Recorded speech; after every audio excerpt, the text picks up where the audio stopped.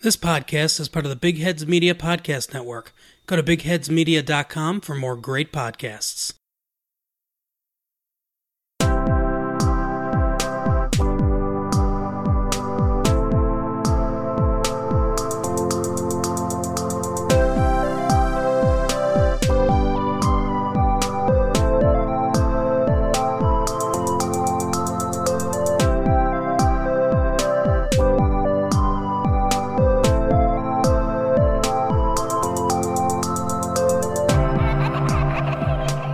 You are listening to In a City Like Yours, a semi-monthly podcast featuring interesting people with interesting life stories.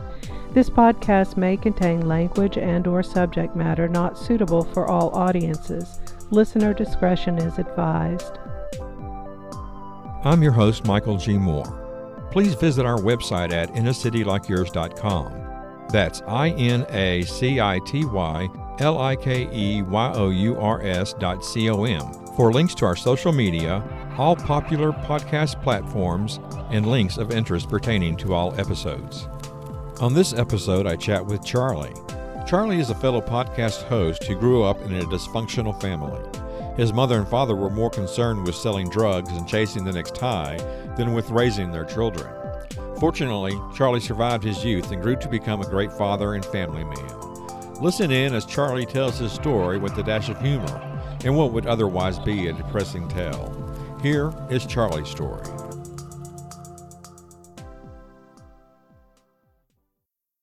My name is Charlie. I'm 32 years old, and I live in Garden City, Michigan. The first thing I think that is worth giving a preface to is my mom. She was a sexual abuse survivor. I'm not going to dive into the specifics of that, but it affected her in kind of a way that, you kind of carry that throughout your life. So just to give a little context on some of the craziness that I grew up on, my dad's family was a whole different story, but nothing that specific.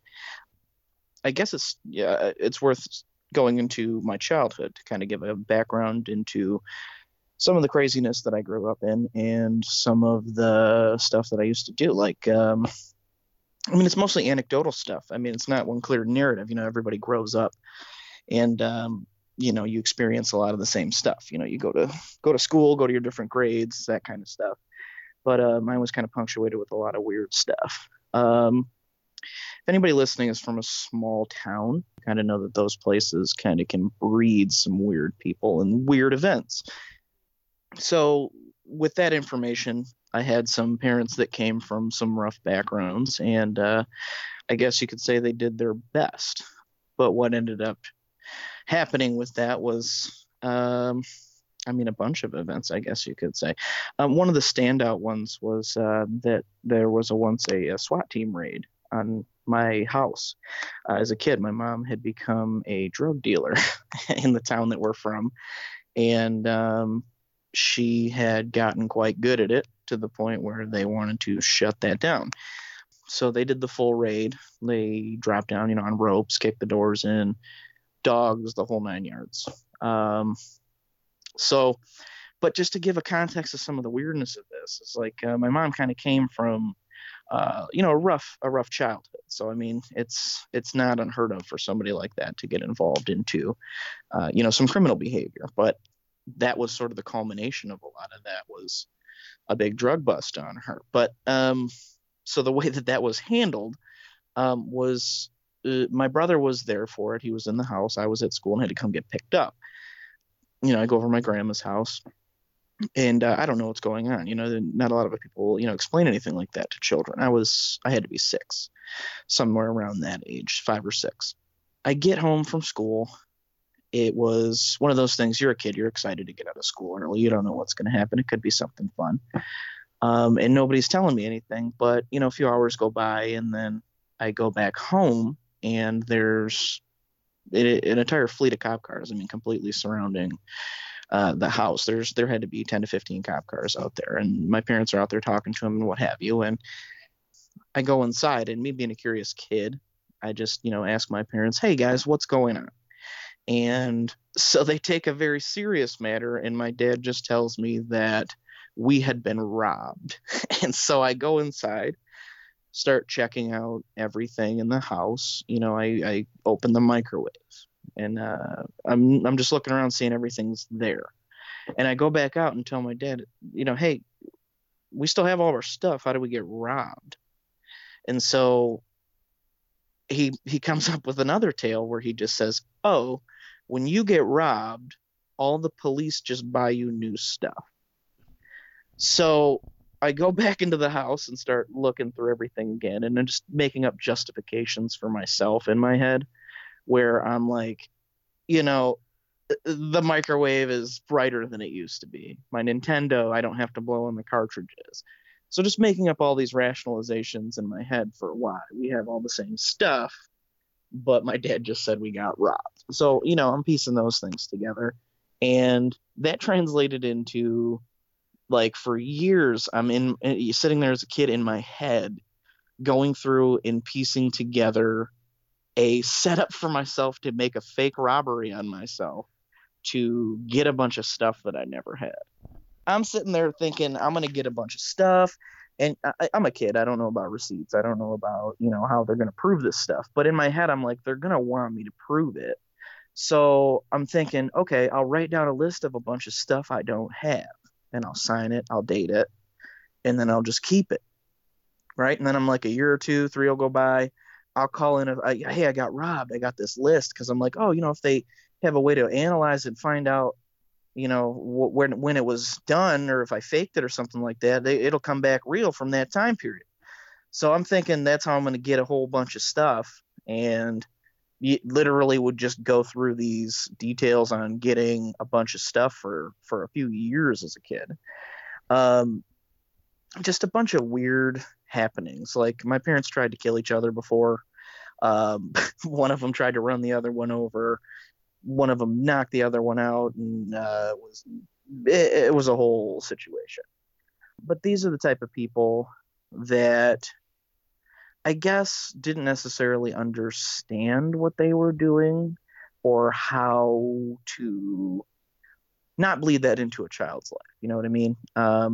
They kind of are the type of people that they had a lot of parties, and they didn't care that there were kids there. I mean, they did, but they didn't. They were the type of people who, have a party and we can just go in the other room and they're all drinking and doing drugs and gambling. But the caveat to that is I was learning how to pour beers for people, like a party trick, my parents taught me how to gamble. So this was like one of the things that they used to do. So my parents' friends would come over, and it was just quarters, just a friendly game, but they'd be gambling. And, the more everyone's getting drunk and what have you, the more bad decisions they're going to make. But my parents taught me how to play blackjack, a game called AC-Deucey, if you're familiar with it, and a bunch of other, casino games you can play at home. And so what they would do is at the end, my mom would start pumping me full of quarters. So I would come to the table as a little kid who's like, I'm going to make this money gambling with a bunch of drunk adults. And I would start to double down on my bets. I'm a 7-year-old kid. They're doubling down on a blackjack game, getting 2 hands going. And the reason was my mom gave me the money because she understood that she was increasing her odds that we were going to win that pot because I was the one playing as a sober person, and I would win a bunch of the times. So it was almost like a little scam where I would be going and sitting down at the table with adults and playing, card games. It's not like it was a scam, but like at the same time, you have a kid who knows how to gamble and is sitting down completely sober playing against a bunch of adults. Half the time I would take home more money than my mom was ended up giving me. And the only deal was we'd have to split the pots that I won.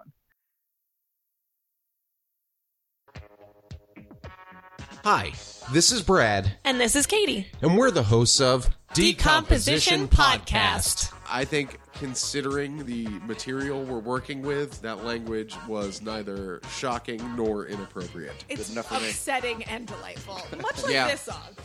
No, this is just rhyming nonsense. Yeah. Here to hyperanalyze all your favorite terrible songs. From Billy Joel to Taylor Swift, And Pitbull to Kiss, we break down what makes these songs so good. while they're so bad. This is a postmodern commentary on human existence. Billy Shakespeare did write a whole bunch of sonnets. 154 to be exact. I am not suggesting that this is a good or artistic song in any way. It's not good, but it's great. great. You can find us at decompositionpodcast.simplecast.fm. Or subscribe on iTunes or your favorite podcast app. Check out our new episodes every Monday, and remember, They're not guilty pleasures. if you don't feel guilty. Like I had told you before, we had not a situation, but a tradition where every year we were going to a church to take our Christmas tree for the year. They had shown up, and it was just nighttime, Christmas Eve. We show up in a car. It's snowy. It's dark. It's 9-10 o'clock. Usually about 9-10 o'clock. Yeah. And then they show up and just go into the yard and take a Christmas tree, and then we put it in the trunk and drive away. And the way I find that this is not normal behavior is, coming into adulthood and trying to figure out, how do I buy a Christmas tree? Because I'm not used to the normal process where, you just go and buy a Christmas tree and take it home. So I'm at my mom. They're at the Right, church. they're at the church. Yeah. So I'm sitting there going through my head one day at my mom's house. I'm like 23, and just going through the motions in my head, like, how the fuck do I get a Christmas tree? I don't know. It's your first time. You don't want to sound stupid. So then I'm going through my head, just thinking through all the times that we went and did it as a kid, and I'm like, it was always nighttime. There was never anybody there, and they always went into a gate. Like sometimes they'd hop the fence and get back there and take the Christmas tree. And so I'm sitting there and I go to my mom, hey, did we steal Christmas trees as a kid? She's like, yeah, you didn't know that? I'm like, no, because that's not how you presented it to any of us. We're sitting in the car just waiting for what's going on. And, that's not what happens. I guess a good way to put it is something like this. Do you want to hear a funny knock-knock joke? Sure. Start one out. Knock, knock. Who's there? Me. That's my whole childhood. Yeah. It's just a bunch of like, wait, what the hell? What? That's not how it's supposed to go. My dad used to drive us around, and we would go to a Salvation Army after we had garbage picked some things. If you guys aren't familiar with what garbage picking is when you drive around on garbage day to find anything that's too nice to be thrown away and that can be easily reused in your own or anyone else's home that's looking for something like that to have. So we would go and pick out, something of a roughly similar value to something that my dad had seen dropped off at the Salvation Army in the drop-off zone. So there's like a section outside. If they don't have Salvation Armies all over the place, it's like a secondhand store. They sell used clothing, used, shoes, just a lot of used secondhand items that are still good. People donate them and you can write them off on your taxes and whatnot, but then the store will sell them. So when you drop them off outside, a long time ago, it used to be that you would just go there and drop them off, and they would sit outside for a period of time. And so this is like, I guess, just a way to cover up their bad behavior. But they then told me, my father, we would get something from the garbage. We'd go to the Salvation Army. And this is the thing. I just explained what Salvation Army is. I didn't know that until I was an adult. I did not know that there was an inside to the store, because we would just go around and garbage pick something and take it up to the Salvation Army, drop it off. And my dad said that you drop something off and take it. It's sort of like a trading post. And he said that's how it worked, that you just get something that we just found a trick where we could go get it from the garbage and didn't have to give them some of the stuff from our house. So that was the justification for it. So it's another situation where in my head, I'm just getting my driver's license when I'm 16, 17 years old. And this is I think that's just how those places work. So, you don't think about all the little stuff that's weird about when you're a kid. When I'm driving past a Salvation Army looking at stuff in the drop-off zone just going, hey, I wonder if I could go find something in the garbage to trade for that. You don't think about that. That's just not how it works until you find out as a 17-year-old when you tell your friends, hey, I found this lamp in the garbage and they got a sweet one up at the Salvation Army. Let's go get it and swap it out. And they're like, what the hell are you talking about? And I'm just dumbfounded. Like, what do you mean? What am I talking about? This is just how it works, and they're like, no, it's not even close. So then I have to find out entirely how a Salvation Army works, and that's not how I'm going to furnish my first apartment. Is they're bartering at Salvation Army. There's just a series of misfortunes. My parents were, I guess, just doing the best that they could, But one of the funny things that did come out of my parents getting busted at the SWAT team thing is that I ended up getting tricked into doing all my mom's community service. Like, she ended up not going to jail because she was able to convince them not to send her to jail because she had 3 kids and was a stay-at-home mom. Air quotes, heavy air quotes there as I'm saying that. And that's because she did stay home, but she slept most of the day and did a lot of her work at night. But and I'm not saying she's a prostitute. I'm not saying anything like that. I'm not even close, not even implying that. I'm saying at night, she was just a night person. You know what I mean? So, like, that sort of left us to sort of raise ourselves. I mean, the lessons that we did get were maybe beyond the years that we should have taken them on. I mean, I shouldn't have known how to pour a beer with no foam when I was 7. It's a little party trick where, the drunk adults give you $1 and you do it and you dance for the $1. But you get that, you get a little money to spend on candy, and that's what childhood is. But then there comes a certain point where you start to realize how crazy all of that was. You start to realize that when you were going and doing all these Meals on Wheels deliveries with your mom, that she just told you, she goes, oh, you care about old people, don't you? And I'm like, yeah. She's like, well, let's do this. It's, it'll make us feel good. It's good community work. So I'm like, okay. And then we go through and she's just the driver for the Meals on Wheels. I'm the delivery guy. I'm picking them up, dropping them off to every house and getting out and doing all the, the collections and whatnot and doing whatever you got to do. And so I'm just thinking I'm being a good Samaritan as a kid. And then come to find out as an adult, all those earrings we were making, all those projects we were doing with my mom tricking me into doing the community service because she didn't want to do it, which it's a funny story now. But I mean, I guess I don't feel bad for delivering meals to elderly people, but it was a surprise to me that I was duped. But that kind of childhood just sort of gives you a weird sense of normal.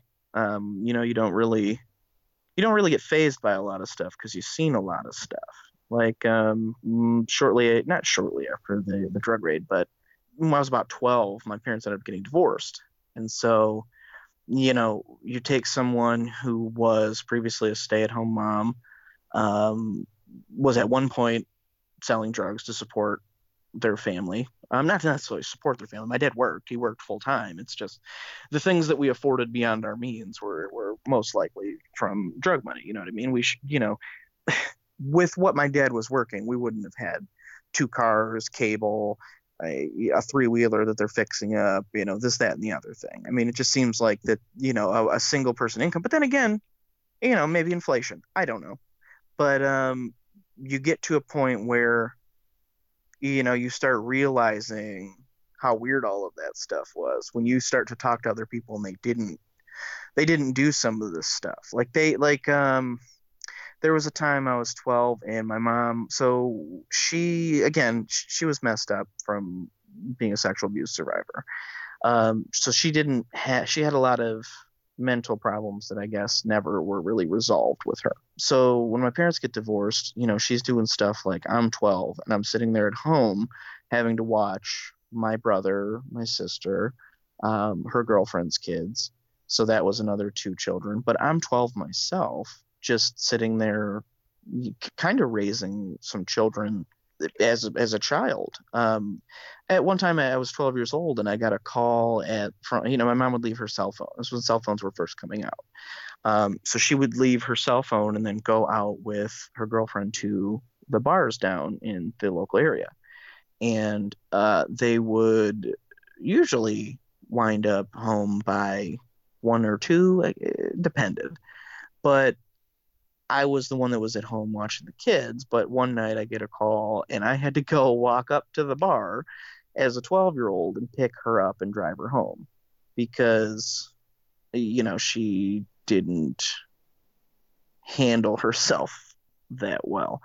It just is a series of things that you're not old enough for, you're just sort of thrown into a world of adults, but not even normal adults. It's a world of weird adults who don't know what they're doing, but think they do. And I guess you could say that that's describing most of, the world today. But you just sort of realize things at a certain point that was all craziness. Like, so when my parents got divorced, there was leading into my teenage years where, everybody starts to rebel. One of the rebellions that I had found was punk rock. It was, to me, sort of a savior to me. I started at that point was kind of realizing that things that my parents had done were insane. Like the lies, the criminal behavior, the nights leaving us by ourselves, just all of the verbal abuse, the physical abuse, the things that you don't understand as a kid. You start to become aware of at a certain point. And that's when I was finding out about punk in the Detroit area, that like I didn't have to be like my parents, transitioning into my teenage years. I mean, this is another thing. When I was a kid, I had gotten into my own criminal behavior. I'm 12 years old taking after my parents. I start smoking cigarettes. I start stealing things from the store because when my parents got divorced, again, their money's all tied up in that. So now all of a sudden the little money that we did have, since my mom had stopped selling drugs, was, we just had a lot less money than we even had before. Not to say that we had a lot to begin with, but it went to a point where at one point we were living 7 people in a 2-bedroom apartment. And neither of the parents had jobs. We were getting food from the church, not like the Christmas trees we were getting, where we'd show up on Christmas Eve and just start taking them down because they're not going to need them the next day. We would go to the church food drives and whatnot. That's how we got a lot of the stuff that we had when my parents first got divorced. So when you find something where it's like you're realizing how crazy it is that these people let you play with lawn jarts, and I ended up stabbing a kid in the head with it when I was 10. Like, it's those types of behaviors. Like, we really were kind of just out there by ourselves. Again, he got stabbed in the head, and they didn't even take him to the hospital. They just put a Band-Aid on the top of his head and told him, they're like, you'll be all right. And he just walked around with a Band-Aid on the top of his head, just like he had short hair because they had just got done treating for lice and he had short hair. So they just stuck Band-Aids on top of his head, and he walked around like that for a month. So the legend is true then. Well, yeah, the legend is true. Yeah, lawn jarts are definitely a dangerous thing. They're sharp. They're really sharp and heavy. So, like, these were the real ones. That's why I was even when they let me play with them as a child, was like, should I be doing this? But then again, I'm the same kid who, at that same time, my parents had bought me a butterfly knife. So I'm learning how to do butterfly knife tricks in my room with stuff. So I'm like, I can handle it. Then I end up stabbing a kid in the head and feel terrible about it. It's like, that's the environment you come from, and you sort of raise yourself, and then you get to a point where you realize, we're poor people. This is not normal stuff that people do. But then realizing that you don't have to be that way was like, that's what punk rock taught me in a young age. It was that, the fuck the system kind of thing. You know what I mean? In this case, my parents were the system. My upbringing was the system. I mean, it's not, again, I'm not saying I had like a terrible upbringing. Like, my experience of it wasn't terrible. You know what I mean? There were a lot of good times. There were a lot of fun times. There was a lot of them leaving fireworks unattended and then us blowing them up on the back porch and having a blast. And there was a lot of, hey, we'll give you 5 cents per cigarette butt that you pick up out of the backyard. And I knew where all the cigarettes were from the local bars that dumped them out in the back. So I would go fill up the bag with a bunch of those from the bar and bring them back, and she would just cave in and give me $20. But this is the time in my life where I'm starting to realize I can do something different. So I try to clean my act up. I stop stealing. I stop smoking cigarettes. I get into the straight edge lifestyle. I mean, for what it is, I respect it. There's nothing it's just something that kids don't understand. And I say that because there's a big problem in the straight edge world about when people will say that they're straight edge and then stop being straight edge, and it upsets a lot of people. But those same people, as you get older in life and realize that it's not a decision that you can just make as a child. You know what I mean? I mean, some people can.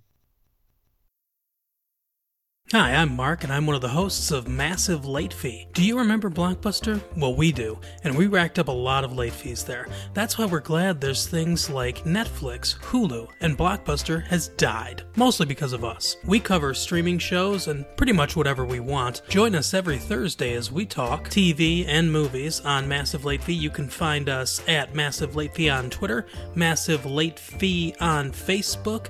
You can email the show at massivelatefee@gmail.com, and you can find us at MySpace, Massive Late Fee. Massive Late Fee, the best podcast we can think of. Explain what straight edge is. So straight edge is a subculture where you swear off drugs, alcohol, smoking.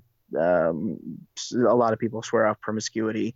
And it's a very popular subculture in the punk world. And it's sort of like a political stance sometimes, like I'm not going to cloud up my mind with a lot of people take it further than just drugs and alcohol. They're not going to pollute their mind with TV. They're not going to pollute their bodies with meat. They're not going to pollute their bodies with anything else that you could sort of make this argument for. There's some people in the straight edge world that goes so deep as to they don't even take aspirin. Like there was literally there's a man in a band who busted his head open on a speaker and had to go to the hospital and get stitches, refused aspirin before he got the stitches. Like he was that into his body being pure and him not, being a not compromised person. It sounds culty and things like that, but it really is just sort of a personal thing. Like you don't want to do things that are harmful to your body. You don't want, and they feel like they're socially disruptive. They feel like all the people that become alcoholics, that become drug addicts and things like that, that's not worth it. That's not the answer. That real social change can't come from numbing yourself with drugs and alcohol, that you have to do it. So that's sort of where the punk version started from. But I mean, it's since seeped into all kinds of things. You'll hear people that don't know anything about where it started in the 70s, like that are just like, yeah, I'm straight edge, and they know things about it. They're not completely clueless. They just they only know the newer stuff. I mean, you can't take something that it's 2019 now. It started in like 77. What's that, like 40-50 years? I mean, that's just quick math in my head, but it's something that long that you can't control what it does. You can't control where it goes and what people know about it.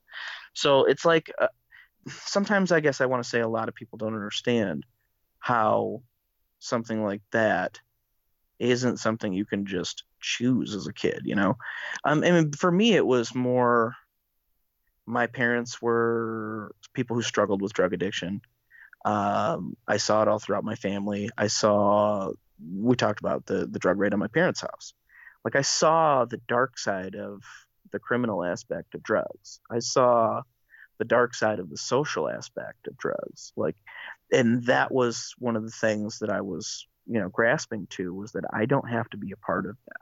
I don't have to worry about going to jail. I don't have to worry about being a drug addict. I don't have to do any of that. Which again, I mean, that's not even the main part of the story here. It was just, I started experimenting with that and not doing any of that stuff, not trying to follow in my parents' footsteps and what have you. And it just sort of was a a world that you get into and sort of stick with, that, everybody finds their teenage group, but this was just like sort of a direct response to the craziness growing up as a child. And in this world where, you're sitting there thinking about things through a straight edge lens, things are black and white. You don't have to learn about the gray area. You don't have to make those judgment calls you don't have to make judgment calls of whether or not you're a bad person because you drink alcohol. Those things don't really have that complexity level when you're a child. Or like, when you're 14, 15 years old, I used to like Slipknot. I mean, Jesus, they're not a terrible band per se, but it's just not something that I would say is something adults get into. Does that make sense? Like, you don't get into ICP as an adult, That's not a band that you get into when you're like, oh, I'm 40, ICP. Yeah, I get it. Insane Clown Posse. Yeah, I get Killer Clowns. Okay. That's something you get into as a child. And so that was the mindset, that you're at when you're in that age. So it's not something that ended up being permanent, but that's just sort of the twist that, came into my life when I was in my teenage years. I started getting into music, and for people who don't know, the punk scene in Detroit was a pretty violent place. I've seen bands play where people start mosh pits where garbage cans and tables are being thrown into the crowd. Like, I've seen a tire thrown across a room and hit someone in the head. Like, it's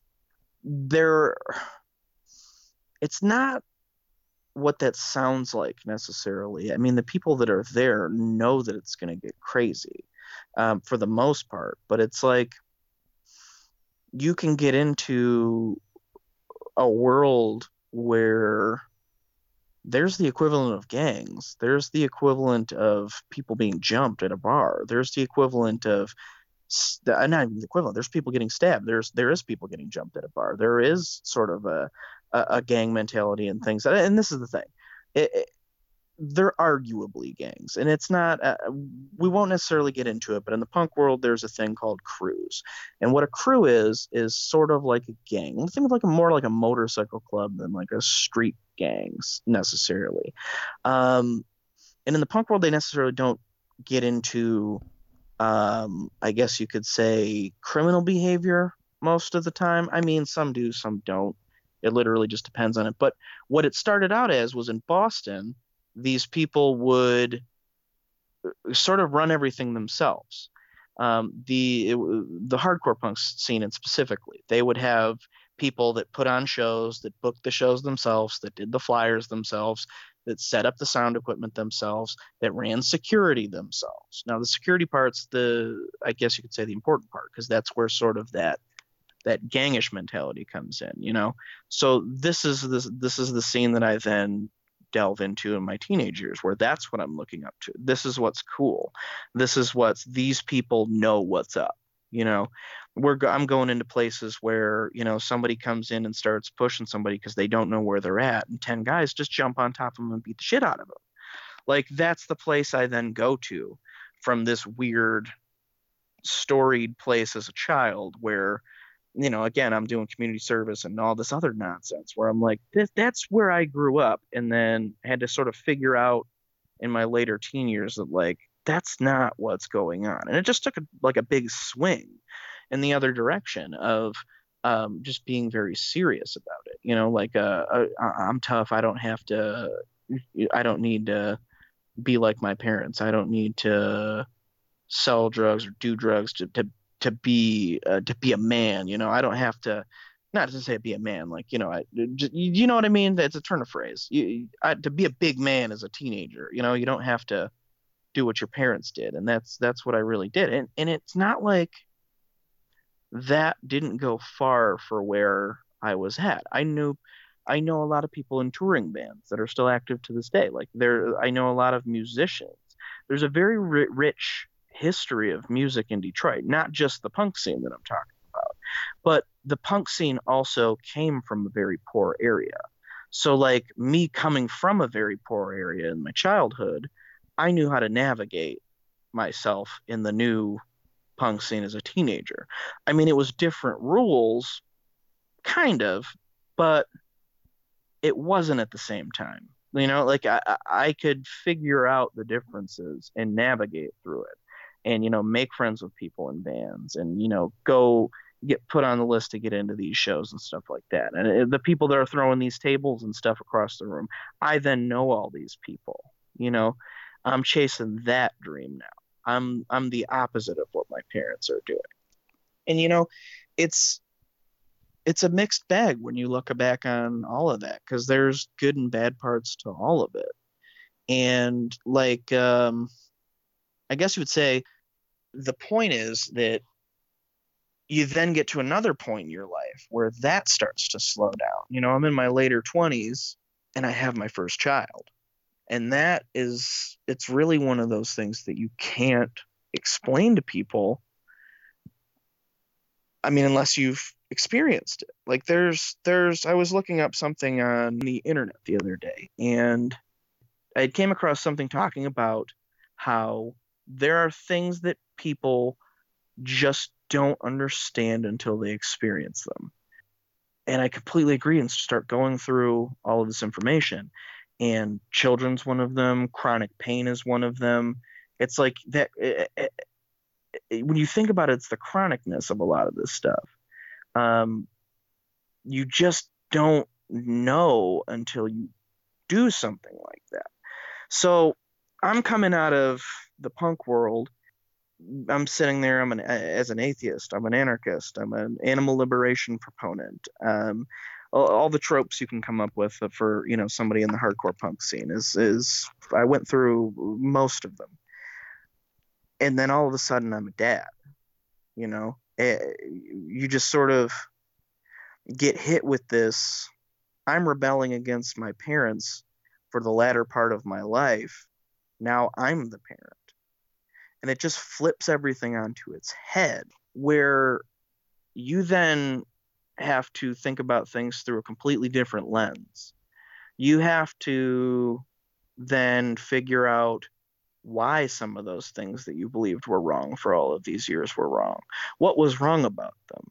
Was it just the context? Was it just the execution? Was it the intent? Was it the lack of care? You just have all of these things that you then have to sort out. And it wasn't something that was planned, it just kind of dropped into my lap, and you gotta have to deal with it. Before that, it was, I'm doing what I want with my life. I'm not going to be like my parents. I'm different than my family.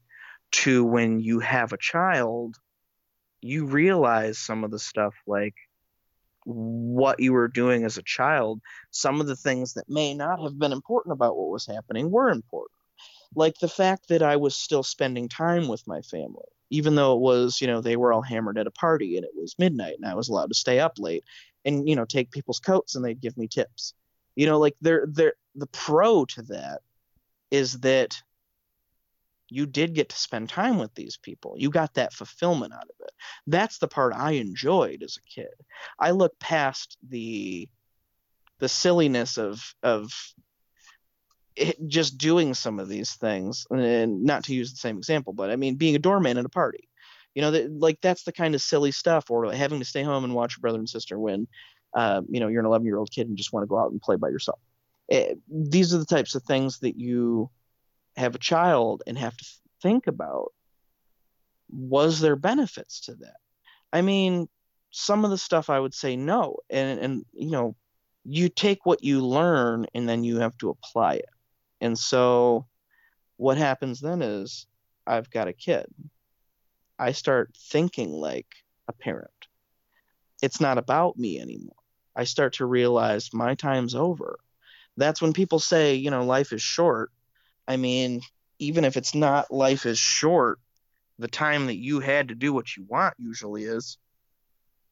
So, I mean, you might not have a short life, but you might not, be in a state to just do whatever it is that you want. So you sort of learn stuff from that as well. You take and you do your best, and you realize that that's what people were doing. And there was a really interesting thing because I was, terrified that I was going to be a terrible parent. I turned out to be pretty good at it. I'm not trying to pat myself on the back, but I think I'm a pretty good parent. I'm a good dad. But so the important thing is you take things like what I learned from my parents not raising me. I mean, not like I was feral, but when you're out making your own rules and having to learn life lessons from TV shows because nobody talks to you, that's when you start to sort of feel as though you had done it yourself. But now the pro to that was that I was a kid who was semi-intelligent, so I needed that stimulation. You know what I mean? It's not something that I wasn't at least semi-capable of handling. And now I start seeing that in my children. My first child, I see that she's doing a lot of same things that I did as a kid. That some of these things may not have been the way I remembered them entirely, in terms of being a kid and thinking I was, completely fine, that my parents that had no issues or should have had no issues raising. So, I mean, I'm sure, you realize as an adult when you have your kids, I realized that, yeah, I probably put a lot of stress on them. It may not necessarily justify the things they did, but you learn that part. Everything that you come across from the other end, you then have to re-examine. You then have to think about, is there more to parenting than you could even fathom? And that you have to navigate and try to let the right things that are beyond your control filter in. So one of the things that I guess is a struggle now, you have that thought revolution when you have your first child. I start getting the hang of it, and a few years go by and I have my second child. And that was another thing where even then I was not, it's another thing that once you experience it, you go, oh, this was way different than I thought it was going to be in any capacity. But you have to then look at these same people too. I start to see my kids and how they're going to need to interact with my family. They're going to need to grow and develop the same way that I did. Not in the same context. I've got to try to do the good things that I know from how I grew up and not the bad things. I mean, I'm not a straight edge person, and that's something that was a very brief period in my time, but that's something that you have to think about. What good things did I learn from that? And that's self-control. That's an aspect that I think you could say is good. You can go through all of these things that were positive about being at a place where, a garbage can's flying into somebody's head from across the room. The good aspects of that is what I took from it. The good aspects are that, I learned from that I don't have to be exactly like my parents. I can grow personally. I can then use my own mind to correct the things that my parents had screwed up. And that's something I hope to instill in my own kids, that, I might make mistakes. I might be a person who is a flawed parent. But one of the big differences is that I learned from that myself. So I won't have the same approach that my parents did. I won't have the same approach to having a relationship with my kids. Like I don't, my mom recently passed, so she's gone. My dad and I don't talk very much. And I don't think that that's necessarily something that's out of the ordinary. I know people wind up not talking to, I mean, it's not like I'm not actively not talking to him. I'm not sitting there going, oh, fuck him. I'm not talking to him. No, I'm not. We just don't talk. It's just, we're not even estranged. He lives a few blocks away from me, but those are the things that you have to think about as a parent. You have to lead by example. You see that the things that I wanted to do as a kid, or the things that I was doing, sort of going around and doing what I wanted, going where I wanted, whether it be, smoking cigarettes in an alleyway with my friends as a younger kid, to hanging out in the back room at a bar that I'm too young to be at, in my older years in the punk community. I mean, there's two ends to the spectrum there, and there's positive and negative from all of And that's one of the things that really changed my whole outview on things. Like, this is an example. Once I had my kids, I realized that I needed to go talk to a doctor about anxiety and my mental state and depression. I've struggled with it my entire life. And, I never was motivated myself enough to go do anything about it. But once I had kids, I then start going, well, they need me. It's not about me anymore. There are things that I just have to do. And then you start to put things in context of, like, my parents just weren't prioritizing us as children when we were young, and that's why we had that experience that we had. But it's not like they were doing it maliciously. They weren't intentionally trying to screw us up as kids. It's not something that they were doing. And you think about that from a different lens when you have to think about, is some of this stuff just in my blood and I'm going to screw my kids up too? But I think, as long as you're having that thought, it's not going to be a situation that's going to be as bad as you think. Because when I think about what I was doing as a kid, I think they weren't asking that question. I think my parents weren't doing the questioning of, is this what my kids need right now? Is that, what I mean? We weren't the priority. Well, you were taking care of them. Exactly. So, I mean, if I can take the benefit to something like that is that I learned how to take care of kids when I was young. I learned how to cook food for them. I learned how to put kids to bed. I learned how to, it sounds crazy to say manipulate them, but you know how there's a certain amount of manipulation you have to do with a kid when you're trying to get them to go to bed. Like, okay, you can have, you got to brush your teeth. You can watch TV tomorrow, but you have to go to bed now. I mean, you don't put it in those terms, but it's definitely what you're doing. You're manipulating kids. I mean, that's what people do. They don't have logic centers in their brain. You kind of just have to, But to do that in a way where they don't take offense, to know how to do it seamlessly, to know how to do it. Like, I guess you could put it this way. I sort of realized, too, that some of the things that I had talked about today were things that eventually translated into me being a good parent.